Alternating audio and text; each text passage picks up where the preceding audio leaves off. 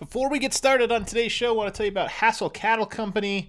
Hassel Cattle Company means hassle-free blue-collar Wagyu beef. Blue-collar, why? Because it's the best damn Wagyu that every man or woman can afford. Hassel Cattle Company offers Wagyu smoked sausage, New York strip, beef bacon, Wagyu frank without any fillers, 2 jerky flavors, original and sweet and spicy. Their Hamburger One, Food Network's Northeast Burger Jam. Not only do we love their beef, the country loves their beef. These guys, they ship all over the U.S., HassellCattleCompany.com, Hassell, cattlecompany.com. Use promo code DNVR10 for 10% off your order. That's DNVR10 for 10% off. I'm telling you guys, lots of DNVR members have been ordering from them and letting us know about them. So continue to do so. I'm telling you, once you do it once, you're going to want to keep doing it because it comes straight to your door. You never have to worry about buying premium, top shelf, blue-collar Wagyu beef.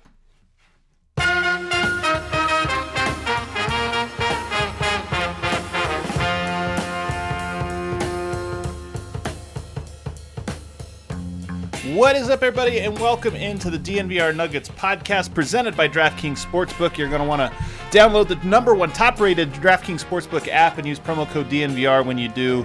Let them know that we sent you there. And, of course, we're always telling you about DraftKings Sportsbook, especially on our pregame shows.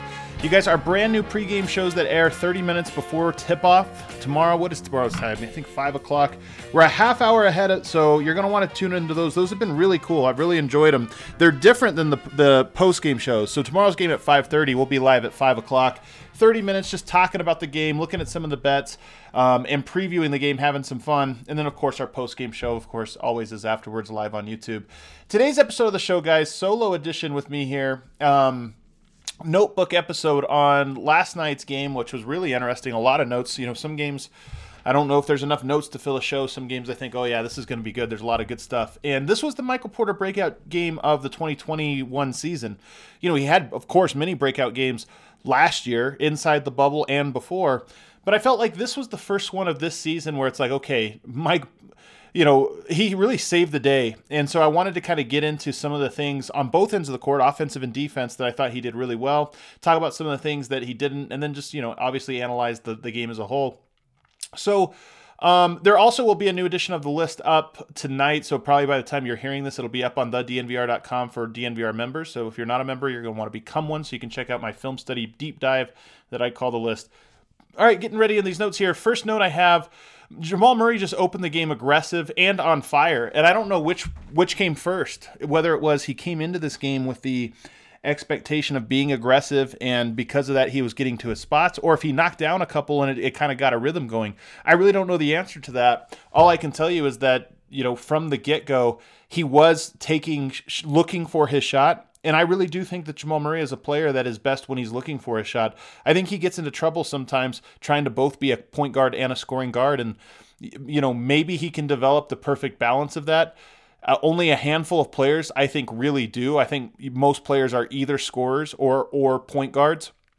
But, you know, maybe that's part of his growth is he'll kind of balance those two out. But in this game, I thought he was looking for a shot, and he's best when he's doing that. He ran into a transition three. And it was a great play by Jokic, actually, who, you know, sets the screen up top, right at the top of the key, as Murray was sprinting it down the court. Because Murray was sprinting, his defender went under the screen, and Jokic just kind of did a great job of kind of moving perfectly to pin him in a way that gave Murray just a little bit of daylight to stop and pop, and of course he drained it. And you just love to see it. The Nuggets, I mean, we've said this a bunch, I don't have to go over it too much, but they're such a different team when Jamal Murray's playing well. He really is. Jokic is the you know, the baseline. Jamal Murray's the control piece. When he plays well, their Nuggets are awesome, like literally awesome. And then when Michael Porter Jr. plays well, they're almost unbeatable. Gary Harris started out great, but he picked up back-to-back bad fouls. So one thing about Gary is that he is shooting the ball really well, almost 50% over the last, I think, 8 or 9 games. So there is some reason to kind of think that Gary Harris is finding his shot and finding his confidence. There was a couple games back, man, I don't know how many it was. It was probably 6 or 7 games where he did not attempt a three-pointer. And, you know, during that game, I kind of thought, okay, is he losing confidence that he, you know, you like it if a player is not feeling it, you like him to not take too many three-pointers. But, you know, of course, Gary Harris is a guy that they're going to need. Yeah, over the last 8 games, 46.4% on 4.7 attempts a game. That's just fantastic. But a couple of games back, he didn't take any. And in this game, the fact that he was willing and shot the ball with confidence so early, hints that he might be in a little bit of a better headspace. And of course, it's always easy once you kind of get rolling. It's easier to keep that going. What I think is crazy is that he has now been in the league for, I believe, 7 seasons. Gary Harris, 7 seasons in the NBA. In 3 of those seasons, he's shooting 33.8%. In 3 of those seasons, he shot above 33.8%. In 3 of those seasons, he shot below 33.8%. And in one season, 2018-19, he shot exactly 33.9%. So it's kind of fun because Gary Harris is at like a sort of inflection point. He is at the point where he can go one of 2 ways. Either this is the new Gary and he starts to connect on these and we can, he goes above that and maybe he gets all the way up to that 39-40% mark that he was from 2016 to 18. Or he dips back below it. This is just a hot streak and he kind of regresses and he goes back down to that 33 or below mark. So I just thought that was kind of an interesting detail that he's literally right at that line of demarcation for him. Jokic made some really basic errors and misreads all game from first quarter on, and that's not to say he was only making bad plays. He did make some good ones, and he finished up with what I would call like a C- game, maybe honestly maybe a D+. This was a really, especially on rewatch, I thought this was a really bad game from Jokic, but he still makes good plays and he's still like positive. Like if you were to say rank all of the players in this game, I thought Michael Porter was the best. Jamal Murray, even though he only played half the game, maybe second best. JaMychal Green, second or third best. Everybody else was bad, so Jokic may be the 4th best player in this game. PJ Dozier was good till he went out, so maybe he put him ahead of it. But so Jokic, even when he's bad, is still like one of the most important players. But I thought this was just a bad game from him, and he was making some really basic errors and misreads that he doesn't make. Like it's one thing, Jokic has turnovers, and I've talked about. I don't really mind it. It's like the best example I could use is Steven Adams years ago. Didn't rebound the ball very well. He averaged like 7 rebounds a game. But when he was on the court, the Oklahoma City Thunder dominated the boards. And I think Jokic is the same. He turns it over a lot. But when he's on the court, the Nuggets as a team don't turn it over a lot. And I think that's fine. Like he bears the brunt of it. But I think what you really worry about is what does the team do when you're on the court? Not necessarily like one player, what the numbers say. But in this game, some of the errors and misreads he made weren't the variety of like, okay, guys weren't on the same page, or he's, pushing it a little bit. And these were just like bad reads. Like he didn't see a guy in help side and threw the ball right to him, or, those types of plays, holding the ball real loosely and nonchalantly while somebody reaches in and steals it. So, he made some errors that made me think, and this is 2 games in a row, a little bit of like declining. He's been so fantastic all year that now seeing 2 sort of underwhelming games in a row, you kind of sit back and go, okay, well now I'm curious. Is he going to have a bounce back game, or is this maybe a sign of something larger, maybe a little bit of fatigue or frustration or something like that, or just a slump? But it's something to keep an eye on. He did have a nice drive on Boban, his buddy, who, by the way, dwarfed him. Like, Jokic looks so tiny out there next to Boban. It was crazy. And if you think back, Boban has actually done a nice job against Jokic. I mean, of course, he's dominated on the offensive end. He did not do that in this game. But I thought that Jokic almost had like a new strategy against Boban. I've talked about how Jokic over time, I think, figures players out. And of course, he's known Boban for so long, so maybe this was just a one-off. But I felt like Jokic, maybe it was with his newfound, weight and speed, he was putting Boban into open space, attacking his feet and making him make rotations. And he had one in particular, that nice spin move that on Boban that got right to the rim. That is how you beat Boban. Like, as big as he is, he wants to not have to move at all, like literally not have to move shuffle his feet. So if you can make him have to take a step or two, the odds of you burning him go up quite a bit. And Jokic, I thought, did a great job of that. JaMychal Green continues to have great cuts off of Jokic, and not even scoring cuts, although this one in particular was a scoring cut. But what I like about JaMychal Green is he just seems to read the floor balance so well, meaning where, like, sometimes really smart bigs know this, like, because they know what it's like when they were the go-to scorer. Just, hey, I know what sucks, like what kind of spacing or cutting really blows up your ability to read the court or brings defenders into your space, and which ones don't. And I think JaMychal Green is very good at sort of knowing, hey, this is my way of dragging my guy out of space, or cutting when my guy doesn't realize it. That's going to create a switch. And I just thought that was great. I have an example of this up on the list. He also got beat pretty easily a couple of times by James Johnson. And this is one of the big questions for him. So if you talk about JaMychal Green, I said this coming into the season, and I think I was spot on this analysis. I think JaMychal Green is a significantly better fit next to the Nuggets as a power forward than Jerami Grant was. What makes Jerami Grant so valuable was that Jerami Grant was a better, more versatile player. He could play the 3, he could play the 4, and he could guard more types of players, even if he couldn't guard the types of players who usually play power forward. Maybe JaMychal Green is better at those, the 80th percentile of players. But if you talk about some of those variable ones, some of those unique ones, Jerami Grant was just more versatile. And James Johnson is an example of a big-bodied. I really like James Johnson. I'm a big fan of his game. He's an example of a big-bodied, strong player, so power forward-sized player, but who has some point guarding instincts. I mean, he's a really good ball handler. He's a really smart player. Like, he sees the court well, and he has a couple tricks.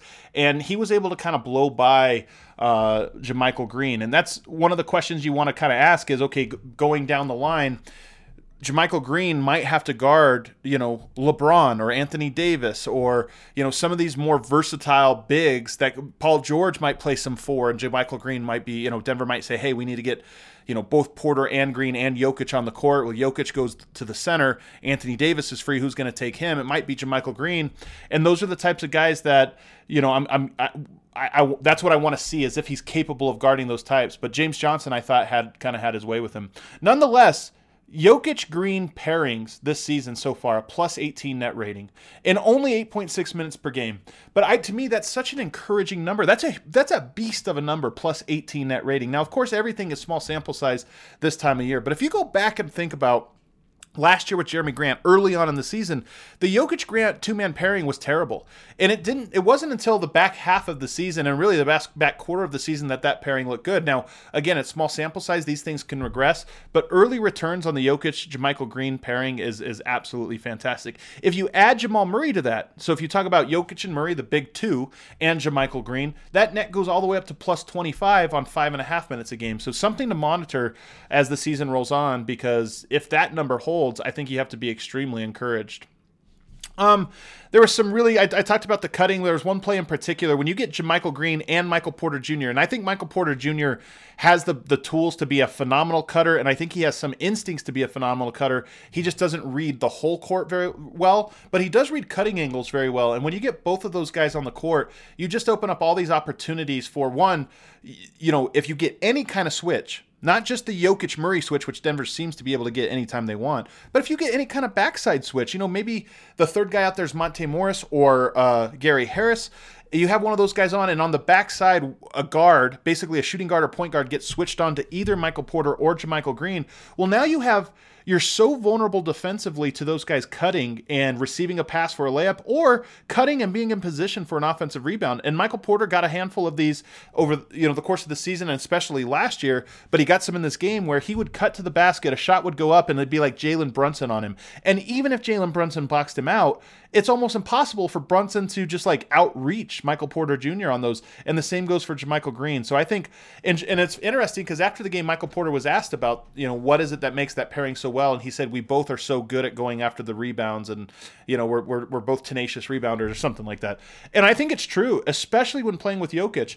If you go on Cleaning the Glass, and I tweeted this out the other day, the Denver Nuggets starting lineup, this does not include JaMychal Green or Michael Porter, by the way, with Barton and Millsap. They are number one in offensive efficiency, and they are also number one in offensive rebound efficiency, meaning they just grab an enormous amount of rebounds. I've talked about this in the past. One of the things that makes them so good at this is Jokic teams in particular, is Jokic stretches out the defense. He places players all around the court where they're not used to being. So even if you don't get a switch, well, you might have Willie Cauley-Stein out at the three-point line defending pick and rolls and dribble handoffs. He's not around the basket. That opens things up for cuts. But also just with the ball movement, if you are able to break down the defense, a Jokic-led offense is so good at working the ball around. Teams are scrambling, and when the defense is scrambling, the offense has a better chance of getting in there and grabbing an offensive rebound. And I think that's why consistently Denver has been one of the best offensive rebounding teams, and even better if you look at just five-man lineups that include Jokic. Well, if you give him JaMychal Green and Michael Porter Jr., the offense lends itself to good offensive rebounders, and then you add 2 great offensive rebounders, and I just think it's a recipe on the offensive end for an enormous amount of success once those guys all kind of figure it out. I really love lineups that feature, the big 3, so Murray, Jokic, and MPJ plus Monte Morris. Monte's just such a great, he just knows how to fit into every lineup, and the more you have your talented players on the court, the more the other 2 positions just need to be guys that know where to be and can finish plays when they're open, and Monte's that to a T, even though he wasn't necessarily great in this game. The Nuggets were able to go small against Dallas. Dallas plays small. In fact, when Michael Malone was asked about the addition of Campazzo and PJ Dozier coming into the lineup and what was the inspiration and why did they think they could do it, he cited Dallas as one of the teams that they looked at and said, hey, Dallas likes to do it. They play multiple guard lineups, and they have for many years under Rick Carlisle. Maybe we can do that as well. So Dallas went small. Denver was able to go small as well. JaMychal Green at the 5, Michael Porter Jr. at the 4, and those lineups had a lot of success as well. I'm just curious to see how common that is that Denver goes to those lineups over the course of the season, especially against teams that maybe that lineup doesn't match up naturally. Strength versus strength. If it's more of a okay, who's going to win? Are we going to win by playing small, or are they going to win by playing big? I'm really interested. I will say it's super vulnerable to play that way against Luka Doncic, and he had an incredible first half, and part of the reason for that was when Denver had so many small players on the court, there were times when you would have Campazzo or Monte or PJ even guarding Luka Doncic or getting switched onto Luka Doncic. And Doncic just he would do what Jokic does, which is he'd run pick and roll, hold the ball above his head where those guys can't even reach, and then just throw it over the top as if they weren't there. So even if defensively you can be a pest, if a player is able to kind of just get to a spot on the elbow and pick it up and throw over you, you're really vulnerable there. We'll take a break. On the other side, though, we'll get into some of the other notes in the second quarter. That was really all notes from the first quarter, but we'll get into a lot more in the second half in particular, where Michael Porter really started to shine. But first, I want to tell you about Breckenridge Brewery. You guys know them, one of our longest partners here, and Breck has some dope giveaways for you. If you haven't been down to the bar, we always have some cool Breck stuff to give away. Of course, we've got 8 different beers on tap, Breckenridge Brewery beers on tap at the DNVR bar. So you want to check that out. You can try all of them. In fact, if you're a member, you get the tall size beer for the size of a regular size beer. Avalanche Amber, Strawberry Sky, Vanilla Porter Jr., the Mango Mosaic, all kinds of great, with a Palisade Peach, a personal favorite. They got the new one, what's it called? Oh, the Juice Trop, a hazy IPA. That one might have climbed my ranks to the top. That might be my new go-to. We've had those at the office, which is actually the bar, but separate from the bar. We get to call it separate from the bar. Up in the office, we've had those lately, and I've been drinking those because they're fantastic. But they're a great partner for us, guys. Again, another local company, another success story out of Colorado. Hopefully, like DNVR, if we can match their success, that'd be great if DNVR can. But they're just a really cool company, guys, and they get it. There's a few companies around town that absolutely get DNVR, get Denver culture, get Colorado, and they're one of them. And if you're out of town and you want to try one of these beers, you keep hearing us talk about them, you want to check them out, use the Breck Beer Locator. You type in your zip code, they tell you what bars, restaurants, and liquor stores have them in your area. Really cool little feature that they have. And then, of course, DraftKings Sportsbook, the presenting sponsor of today's show. Pigskin fans, the moment you have been waiting for all season is right around the corner, and DraftKings, the official daily fantasy partner of Super Bowl 55, is bringing back their golden ticket giveaway with up to $55 million in prizes up for grabs.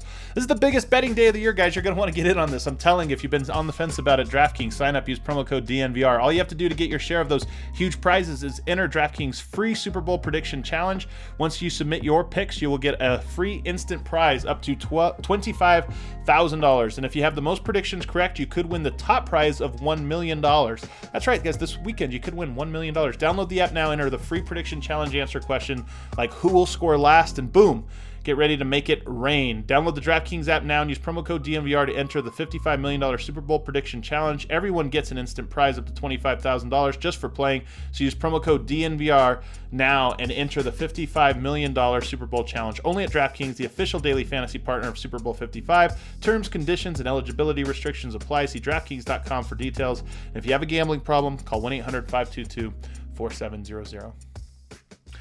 Okay, segment 2 here, guys, getting into quarter 2. Michael Porter Jr., he misses a few reads, but that is sort of the give and take of having a shoot-first scorer. So he's always looking, like his instincts are to score, and you can tell so much that he is like really second guessing, like he's thinking score first, and then the little secondary mic comes in. One mic comes in the ear and is like, yeah, Mike, shoot it. And then a secondary mic comes in his ear and it's like, hey, coach and Jokic and everybody else is telling me I need to be a team player and read the court better and this or that. And those two, like the angel and devil on his shoulder, are kind of like, you can tell that there's that conflict of him trying to figure out and fine tune his instincts so that he sort of strikes the right balance.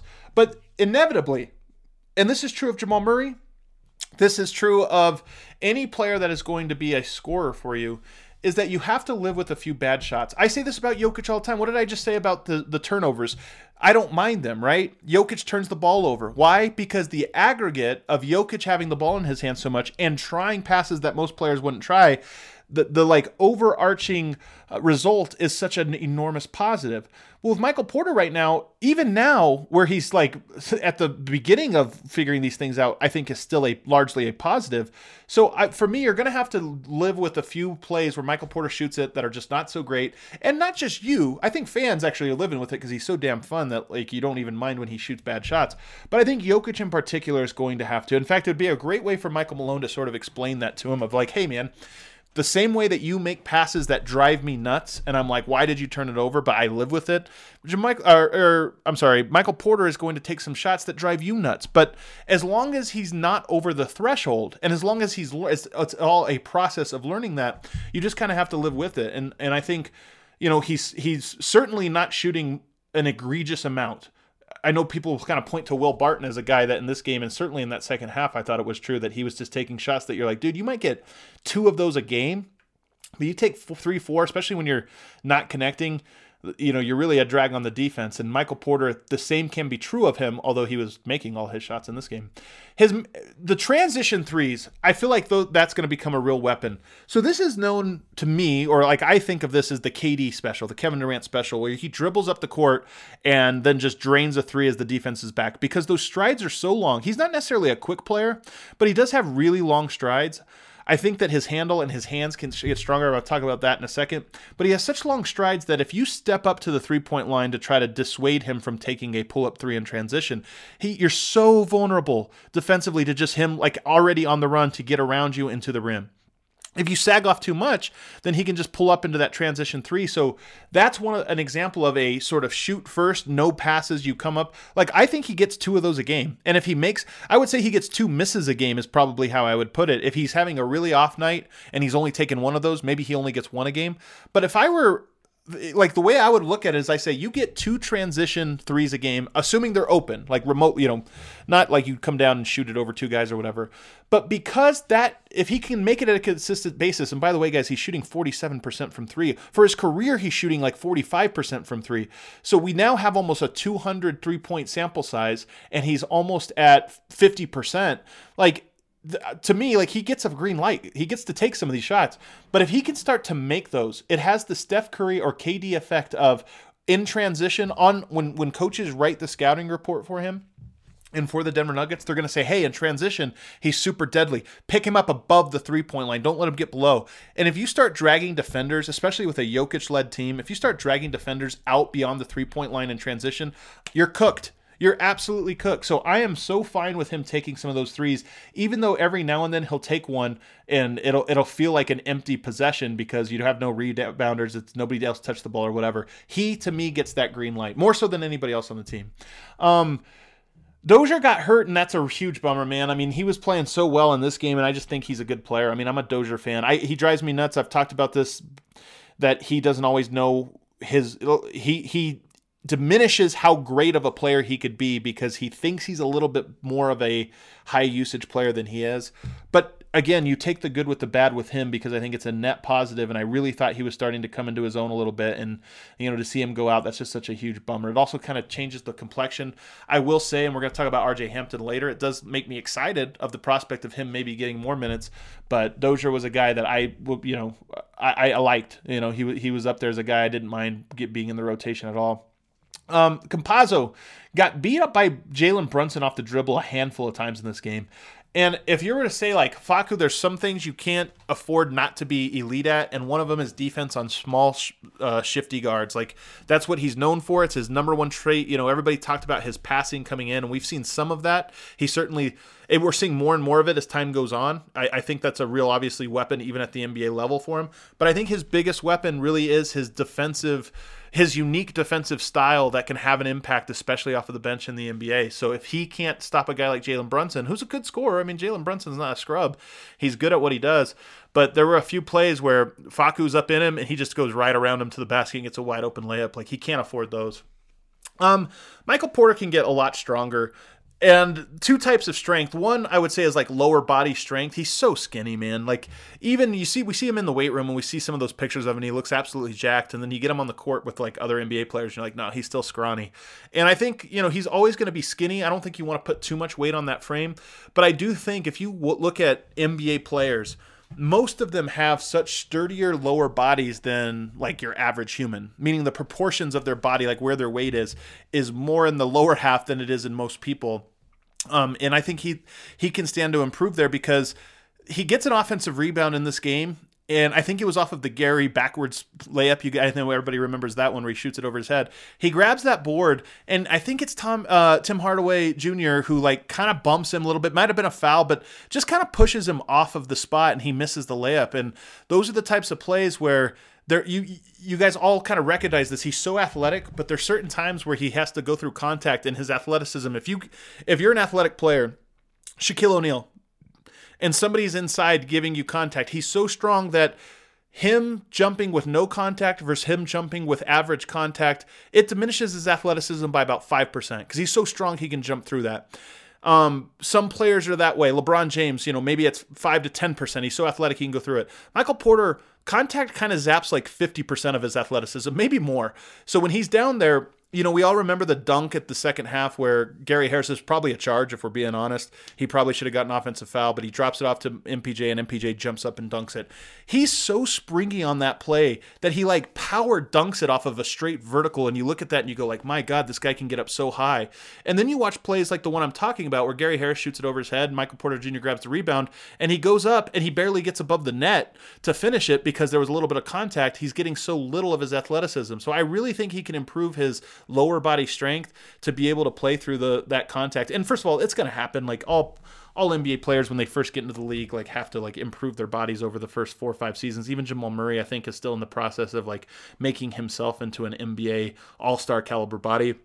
If you ever see Steph Curry in person, by the way, compare him to Jamal Murray's body. Like, Murray has a much bigger frame to him, but Steph Curry's like way more ripped. He has like zero body fat on him. You could tell he's really sculpted his body to be at peak condition. I think Jamal Murray could stand to gain even in that regard, but Michael Porter, the same thing. The other area he can really improve his body, and this is a crazy one, it's his hands. He has awful hands for a guy as great as he is. Like, I mean, he might have the worst hands on the team just in terms of like losing the ball through contact, not catching fast passes or hard rebounds or whatever, getting the ball stripped out of him, which has happened in the last few games. And it was interesting because when I was watching some videos on Kobe the other day, this was, a couple weeks back, I saw a video where he was talking about his hands in particular, and he idolized Michael, who had like the strongest hand. I mean, he has Kawhi Leonard hands, those enormous hands that were just so freaking strong, and he could palm that ball off of nothing. Like, Michael Jordan palmed the ball as well as any guard or wing player has ever palmed the ball. And he talked about how much he idolized that, but he couldn't do it because his hands weren't as big. Like, if you've ever seen a comparison of MJ and Kobe's hands, they're not even comparable. So he thought, well, I have to make up for it somehow. And he got with his training staff and he was like, how do I make my fingers stronger? How do I make my wrists stronger? Like all these, when we think of muscles, we think of like, biceps and shoulders and whatever, calves. And like, he was like, how do I make my fingers stronger? How do I make my hands like really, really unique muscle groups that you wouldn't think of as like gaining strength in? But Kobe talked about doing that. And you never thought of Kobe, even though he had those small hands as his career went on, like he never got the ball stripped of him because he was too weak. He never couldn't go up strong and dunk it on people because he couldn't palm it. Like he turned his disadvantaged sized hands into an advantage. And I think Michael Porter sort of needs somebody in his ear kind of saying the same thing, like, hey man, part of the weight room is actually working on your finger strength, because right now you just don't catch the ball, and your hand-eye coordination as well. So it's kind of a weird thing, but I think he can really stand to gain on that. The Nuggets run what I call strong action with Michael Porter Jr. and JaMychal Green. And they ran this one, and it really highlights, I put this on the list, it's a type of action that I think can really get the Nuggets open looks just all the time. So strong action is a double pin down screen for somebody off ball. So you figure there's a ball handler up top. I think that Denver's actually going to be able to get into this specific action. If Jokic is not on the court and you have JaMychal Green at 5 and Michael Porter Jr. at 4, I think having Jamal Murray on the court for this actually really, really works. They ran it for Gary Harris, and that's fine as well. But Jamal Murray, it's going to make it even better. So you basically run a pin down screen where one player's in the corner, the guard's in the corner. You send Michael Porter first on the screen, so he winds up in the corner after he sets the screen. And then the second screen, it's a stagger, the second screen winds up at the wing. Well, what happens on this play is Gary Harris has an option. He can come off of both screens and receive the ball, or he can curl both screens and go towards the basket. It's very hard for teams to fight through two screens. It's just really, really difficult not to get caught on at least one of them without trailing the play significantly.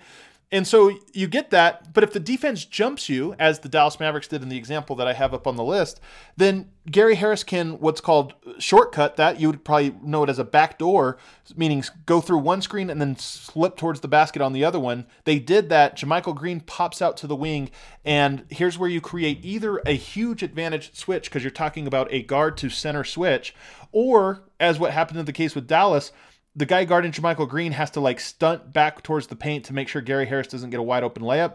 Luka Doncic ultimately catches up, but not in enough time for JaMychal Green just to pop to the corner or to the wing and drain a three.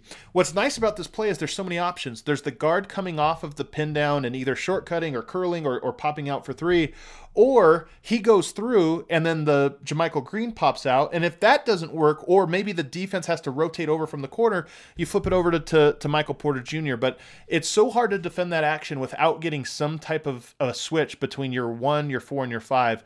And it's just a great action that it's the beauty of having two players who are capable of cutting and two players that are capable of shooting that are both at your 4 and your 5 spot. So offensively, those guys just fit so well. You're going to want to see the play up on the list. Michael Porter is improving on the defensive end. It's very noticeable. He still has a lot of tests ahead of him, and teams in the regular season are not going to try to go at his weaknesses as much as they will in the postseason. So some of this is we're just not going to know until the postseason. But I thought in this game he did not stand out defensively in a bad way more than a few times. And I mean, Jokic stood out a few times. Jamal Murray stood out a few times. I thought Michael Porter looked like a regular Denver Nuggets defender out there in this game, and that's extremely important. He had a couple great rotations on the backside. He had a couple that he missed, and even the ones that he missed or the ones that he was late on, it was things that you could see he was recognizing it, just maybe whereas before maybe he would not recognize it, or he'd be a full second or full beat behind. In this game, the ones he got there early on a couple of them, and on the ones he didn't, he was an eighth of a second behind. So I really do think that he's making progress there, and part of the progress, I'm sure, is just when you screw up game after game after game, you're so nervous all the time because every screw up feels like it's compounding. But when you string together a couple good defensive games in a row, then you get less nervous because you're well, I can afford 1 or 2 mistakes, which is how you should feel. Players shouldn't feel like one mistake they're coming out. But Michael Porter, his defense has looked a lot better in this game. He'll be really tested in this next one because Miami runs a lot of really smart off-ball action, and that's where, in my opinion, he is the weakest, is in reading when there's motion on the weak side. And of course, Miami runs Duncan Robinson and Tyler Hero often an enormous amount of backside action, so he's going to be really tested in this next one. He had a fantastic duck in off of a Jokic post entry, which I just love. You guys all remember the play, Jokic high-low to Michael Porter. But what I liked about this duck in particular, if you've been following me for long enough, I call these Lonzo screens because Lonzo Ball's so great at them. But what it is when you're on the weak side and a player has the ball at the post or the elbow, and you're in the dunker spot, or you're not in the dunker spot, but you're sort of dunker spot elevated, basically free throw line extended but not all the way out. What I like about it is you can set this what would be like a fade screen for the player in the corner, but when the player either they'll switch that or they'll start to switch it, and that's when you duck in. So it looks like you're behind the guy, and right as they start to fight over you, that's when you duck in and flash to the ball. And he had one of those, and it got him a wide open layup from Jokic. And I just love those types of duck ins. They're really useful. I thought Jokic was so bad in his second stint. I mean, so many mental mistakes. Like I said, I mean, we're not going to beat him over the head for it, but the second stint in particular, he got rough. Will Barton talked about. He was also super rough, and I didn't even think in the first half he was gunning too much. I just thought like what little he played, he was not productive. You know, he did get the rebounds and assists, but he looks really bad. One thing I will say, I know a lot of people got upset at the end of first half shot that he took. I did not. That was basically a Hail Mary type play. There was 4 seconds left. Now he could have advanced the ball and passed it, but if you watch the play, Jamal Murray didn't want it. A lot of times your key players, they don't care if a role player takes that shot because the odds of that shot going in are so low, and you don't mind a guy like Will Barton when he's fully healthy being the guy that takes tough shots. Will Barton's a good tough shot maker. So if you go back and rewind the tape, nobody was mad. People were like, he looked off Murray and tried to play hero ball. There was 4 seconds left. Murray was like, Barton, go play hero ball. I don't want this one. So that one in particular I'm not mad at. And I didn't even think the first half he took too many bad shots. He just didn't look good. It was the second half where I thought he got too aggressive. Going to take a break to tell you about MSU Denver Online. MSU Denver puts a dynamic education at your fingertips without forcing you to decide between earning a degree and living your life. MSU Denver is the Colorado institution, providing rigorous and affordable online programs taught by professors who bring the real world into the classroom. MSU Denver graduates use their relevant degrees to land coveted jobs, and they just offer so many great things where you can continue to work and do classes at night. You want to switch careers, you want to learn a new skill. They do all those types of things. So working a job and taking a class is what a lot of MSU Denver Online students do.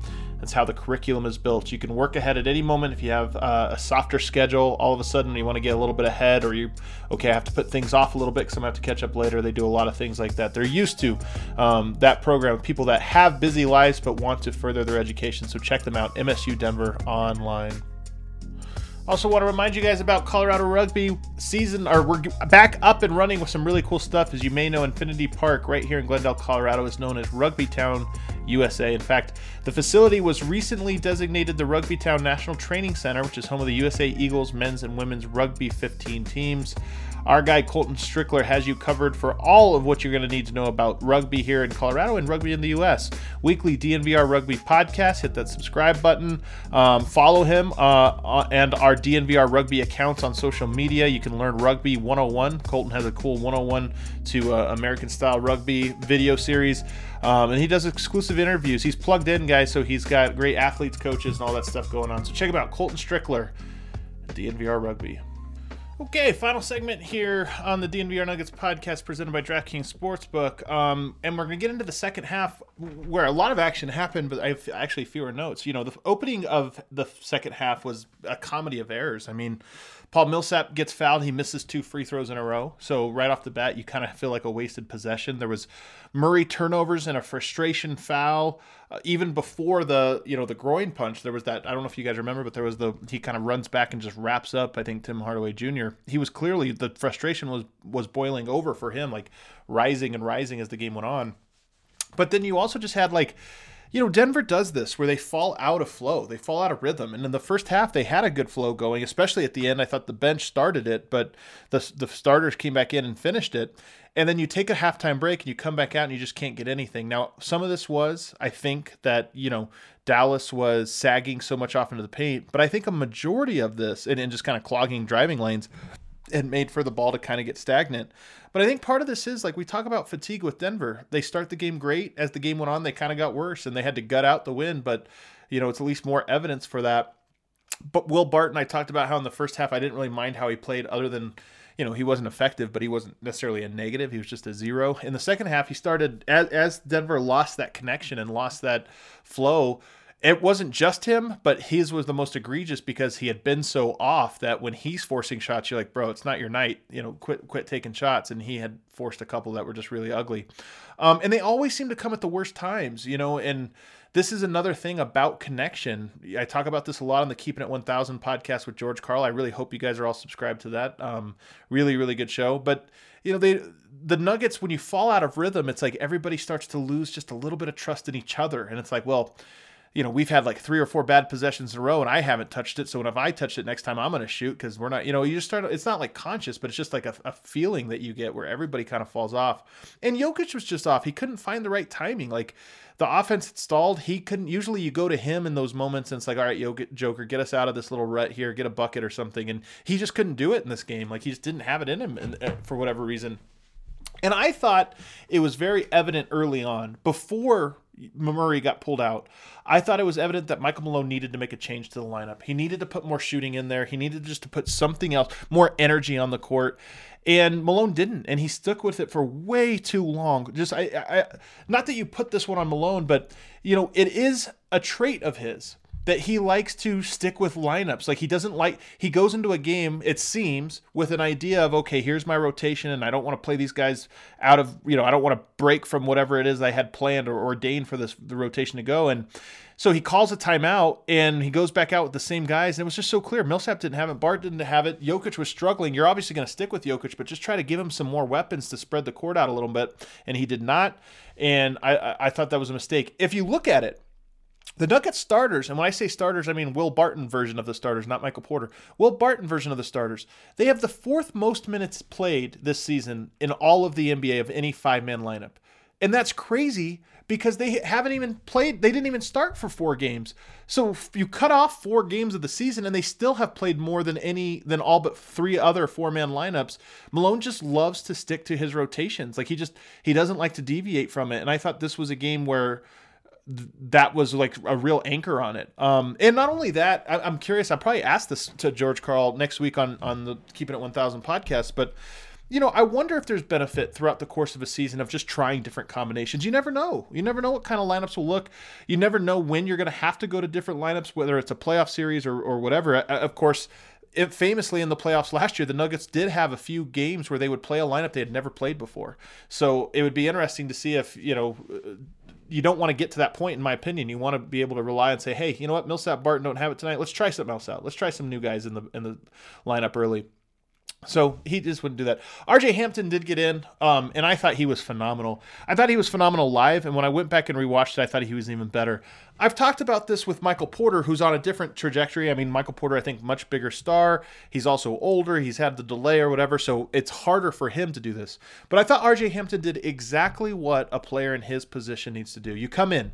You're known as a guy, you're as a prospect, it's like, okay, he has star potential. He can score the basketball. He can get by. No. That's not why you're in there. When you're in there with Jokic and Murray and all, or any of these guys that are in the rotation permanently, you're in there to hustle. You're in there to play hard. You're in there to stay out of the way. And if the ball finds you, like, you're not playing basketball. You're still out there playing basketball, but you're not out there to do the flashy stuff. You're out there to do the hard stuff. And I thought RJ Hampton went into that game with the perfect mentality, absolutely perfect mentality. Hustle, play great defense, be dialed in, and just play with so much energy. And if you put him out there, you put Campazzo out there, who always plays with great energy. You have JaMychal out there, who's a workhorse. You started putting more and more guys out there that were just going to play well. And this was the thing, like Jokic clearly tired, Barton, Millsap clearly tired and don't have it. Well, if they don't have it, put out guys out there who, whether good or bad, they're going to play hard. And I thought that's what RJ Hampton and Campazzo and that whole second unit kind of brought there to start the 4th quarter. And RJ Hampton has a good nose for the ball. At least he did in this game. He's such a good first step guy. He's so slithery and he's slippery, I think is the way you would describe him. And he can just find little cracks in the defense for rebounds or shooting the gaps. And that was on full display. Quick jumps to grab rebounds, tipping the ball, just constantly finding himself in spots around where he could make good big plays, and fantastic. I mean, I would not be at all surprised if RJ Hampton earned himself more minutes at some point over the next few games while PJ Dozier is out. I don't know if, maybe Hartenstein's ahead of him and maybe they just tried more minutes for Facu or something like that, but I wouldn't be surprised if RJ Hampton got some run. And I hope he does, because I really loved what I saw from him. He first play of the game, by the way, that he gets in there, he creates a second chance point that resulted in a 3 and was absolutely huge. And then I mentioned Michael Porter Jr.'s defensive rotations were good. The Nuggets, I talked about this on the list a while back, but the Nuggets do this double drag play that works so well. They use JaMychal Green and and Michael Porter Jr. And it's similar to the strong pin down. The double drag screen is, instead of it being for an off-ball player, it's for the ball handler at the top of the key, and either guy can roll, either guy can shoot. They're both so tall that, like, if you do switch guards, then you can give the ball to Michael Porter or him or something at the foul line, and they just shoot over or go down to the block. So just Denver's running it, I would say 3-4 times every single game. They're running that double drag action and getting something off of it. Jokic has been missing threes lately. In addition to, like I said, I think he's actually been really good until this last game. And the Suns game, he did some really great things, but overall it was not one of his stronger games. So 2 games in a row. But his 3-point shot is more like 6 games in a row now that he hasn't really shot the ball with confidence. Clearly not looking for it and just a little bit out of rhythm. Again, maybe a sign of some fatigue or mental exhaustion or something. And then Michael Porter, what I loved about this game, and you guys all saw it, Jokic didn't have it. Barton didn't have it. Monte Morris surprisingly didn't have it. Gary Harris didn't have it.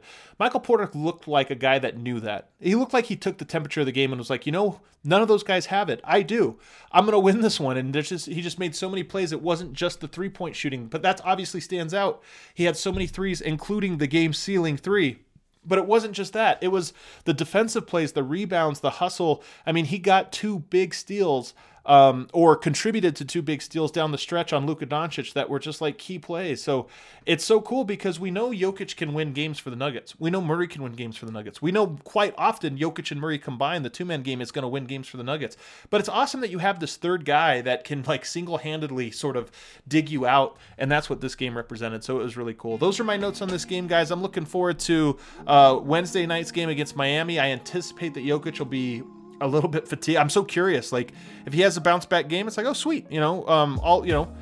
Nothing to be really concerned about with Jokic. But if he looks a little sluggish and just doesn't have it again, I would worry about, okay, maybe it's worth resting him on a final game or something like this. But, either way, whether he plays or doesn't, or if he plays well or doesn't, the Nuggets just have so many interesting pieces right now that I feel like you can't go wrong. So I'm looking forward to it, and I hope to see you guys at the pregame show on our YouTube channel, up on DNVR YouTube channel, 5 o'clock tomorrow, Mountain Time, and we'll be previewing that game at the DNVR studios, the DNVR Lounge, and then, of course, post-games live with the whole crew, hopefully in the Winners Lounge. We'll see you all then. Before we get out of here, though, I want to tell you about Green Mountain Dental Group, one of my favorite sponsors here, guys. Best damn family-owned dentist in all of the metro area, right there in Lakewood, Colorado, just 10 minutes away from downtown Denver. They are a family-owned business that really takes care of their clients and their customers, and they really get to know you. Lindsay, our sales director, went out there and had a phenomenal experience. You can schedule a cleaning, x-ray, and exam right now. You receive a free Sonicare toothbrush when you do. And they just treat you like family. Birthday cards, Christmas cards, etc. They know your name when you come on in. And most of all, guys, they're a longtime DNVR partner. They show us love. Show them some love. If you're looking for a dentist, or if you're wanting to make a change, maybe you don't like your dentist, don't hate your dentist, whatever. Find somebody. You got doctors, whatever it is, like people that you put your health in their hands. You want to really love those people. You want to trust them. And so if you don't have a dentist you like, or if you're thinking about making a change, check out Green Mountain Dental Group. And then again, get that cleaning, x-ray, and exam, and you're going to get a free Sonicare toothbrush.